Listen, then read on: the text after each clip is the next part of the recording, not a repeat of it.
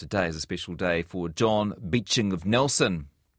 He's been quite busy already. As I said, got a visit from the Nelson Mayor, got a morning tea, been opening birthday cards. He turns 100 today. John was born in 1923, of course, and was raised in London and went on to serve in World War II as a Royal Air Force Bomber Command pilot. He joins us now. Hello there, John. Good afternoon. Excuse my raspy voice, but I've just about talked myself to a standstill over the last couple of days. I'm sure you have. Happy birthday from us here at Thank you very RNZ much. and from everyone in New Zealand listening today. Yes, thank you.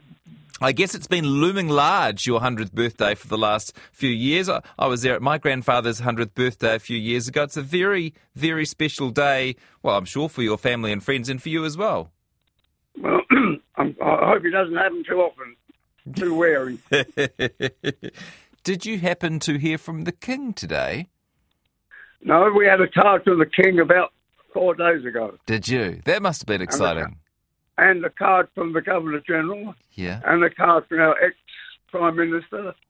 And a card from the Chief of Air Staff. So we've been fairly well inundated with good wishes from everybody. We've had 15 different cards over the last couple of days. So we've been smiled upon by good fortune, yes. Yeah.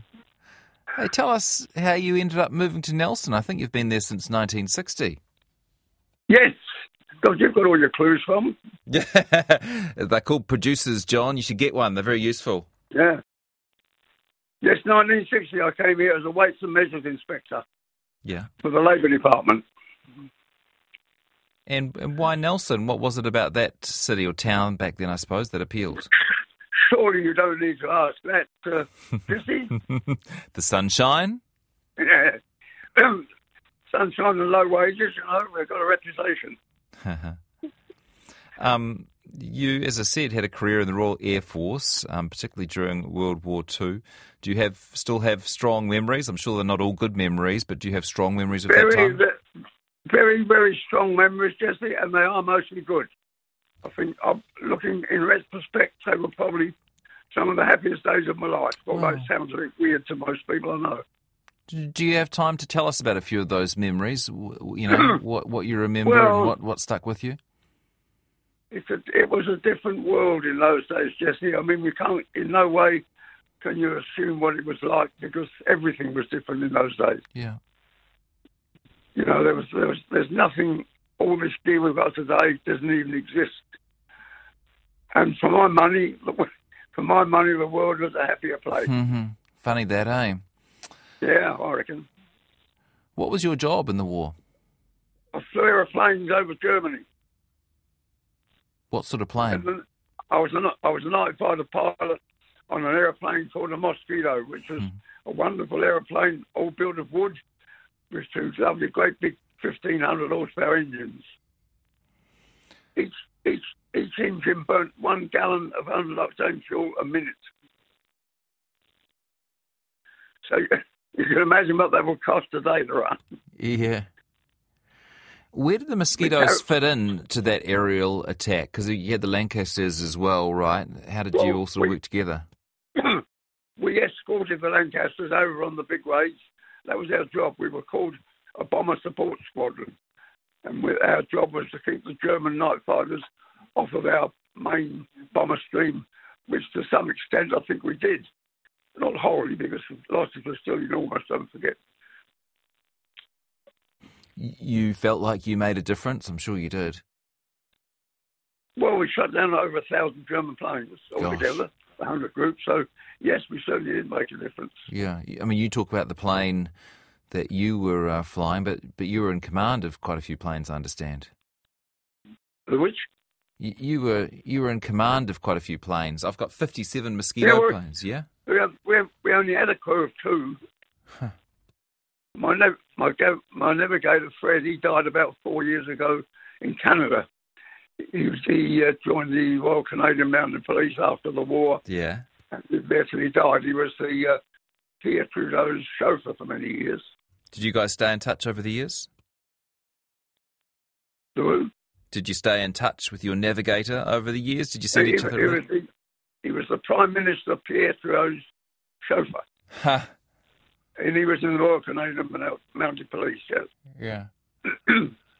You used to, in those mosquitoes, used to do something called spoof raids. What were those? Spoof raids. Well, what we did, we carried a couple of target indicators or bombs, and we made the Germans think we were attacking one particular place, so we dropped a couple of bombs or markers on it, but the mainstream would turn off just before then, and that was to dumbfound the Germans, so they think the raid was going to be on the first place. But in actual fact, they sort of put all their raid precaution things on that first place, and they were dumbfounded, of course, because the whole of the mainstream would go somewhere else, right, and pass it and knock the daylights out of it. Yeah. Because you'd have quite a big night, as I understand. It was quite a busy. You'd sometimes do a couple of runs to Berlin in one night. Couple of runs. Yeah, in your aircraft. Your aircraft. You used to go to Berlin. What, drop a bomb? I never went to Berlin myself. No. Okay, I'm reading someone else's chat then, obviously. Yeah, I think so. Yeah. Okay. Mm-hmm. Fred Herbert, was that your navigator? Yes, Fred Herbert. Yeah. George Herbert. Yes. Okay. Well, I guess you two must have shared something that a lot of people won't understand. Some, obviously, some brave times. Must have been some pretty scary times, some pretty hairy times. Did you feel like you came close to death from time to time? Yeah. Mind you, we had very, very good radar. It was almost as good as you got it today, except it wasn't solid state stuff. We had about half a ton of radio valves and goodness knows what, but we could pick up other aircraft 25 miles away, so it was really, really good. So, gosh, it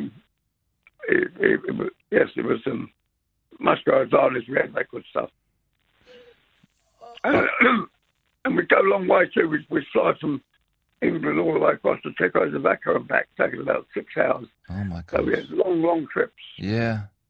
No automatic pilot. Were you afraid? I think I was too stupid to be afraid, actually. Right, because you must have been, just doing some maths, you must have only been 20 years old. I was 21 when I was on operation. Gosh. Heck of a way to start your adulthood. That was about the average wage of kids in those days. It was a tragedy, actually, because there were 55,000 blokes killed on Bomber Command during the war. And you'd say the average wage of all of those was about between 21 and 24. Mm. That's a whole generation, eh? Yeah, terrible. Did it? This might be a hard question to answer, but did it take a long time to recover from the war? When the war was over, to get your head around everything that you'd done and everything that you'd seen and experienced? It was a near impossibility. When I went back, after the war finished, I was discharged from the Air Force. I went back to my old job. And after a few weeks, I just couldn't stand it. So I just gave it up and went back to Canada, where I did my training. Yeah. And lived there for the next 7 years. They didn't talk much about mental health in those days. No. There was something that didn't exist. Like I said, life was so different in those days. Do you feel like you've had a good life, John? I had a very good life, a long and useful life. I don't regret a moment of it, and managed to survive, as you say, 100 years, which is a long time. So there we are. Yeah, and it's... My only thing is, my legs are packed up. I can't walk anywhere. Oh, yeah. Which is a real tragedy. Uh-huh. Frustrating. It is very frustrating, because I'm good otherwise. Or fairly good anyway. A lot of us might wonder, when we turn 100 years old, looking back on our life, what was the most important thing? What do we wish we'd spent the most time on? What are we most proud of? Do you have any thoughts like that, John? What stands out in your life? I'd say my war years were my fruitful years. I learned more about people and things in those days, and probably with all the lovely company we had with the blokes that I flew with, probably had some of the best times too. Really? And when I sit down and think, they're probably the best times of my life over my 70 years, yes. You're talking about the camaraderie and getting close to people in pretty extreme circumstances. Yes, Mm-hmm. it's marvellous. Yeah, it's marvellous. Anything you'd do differently? Would I? Yeah. Would I which? Anything you'd do differently about your life, or any advice you'd give to people with the benefit of hindsight? I don't know what the different things might have been. I might have gone deep sea diving. I've got no idea, Jesse. I don't know. Yeah. Probably best not to spend much time thinking about it. I wish I could think then like I can think now. That's the only wish. Oh, yeah. You notice that, do you? You notice your brain doesn't work quite as fast as you'd like it to? Absolutely. Yeah. Absolutely.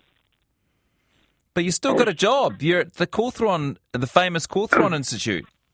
Yes, I'm just giving that away now because I can't get around too much. But they asked me to stay on until my 100th birthday just to show for the record. So we went there today and had this lovely morning tea with all the stuff chucked in. And that'll be about the end of my career with the Cawthron. I was with them for 33 years. Gosh. I understand they called you Mr. Fix-It. That's it. That was me. Yeah. And how would you like to... Spend them, compliment them. How would you like to spend your next few years, John? Breathing in and breathing out. Well, you seem to have got pretty good at that.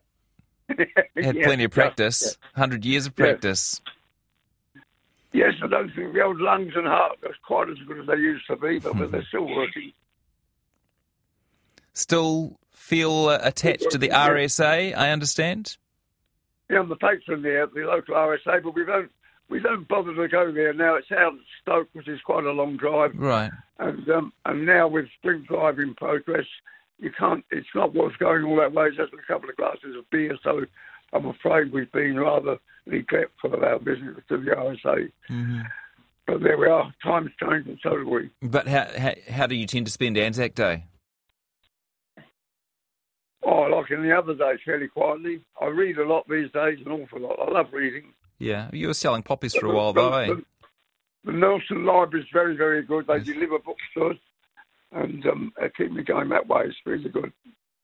Great stuff. Well, it's a privilege to talk to you today on your birthday, John. Thank you for your service to the world and to New Zealand, and enjoy the rest of your birthday. Thank you very much indeed, Jesse. John Beeching, sounding pretty good, at 100, served in World War II as Royal Air Force Bomber Command pilot. Incredible to think of a 21-year-old going through that.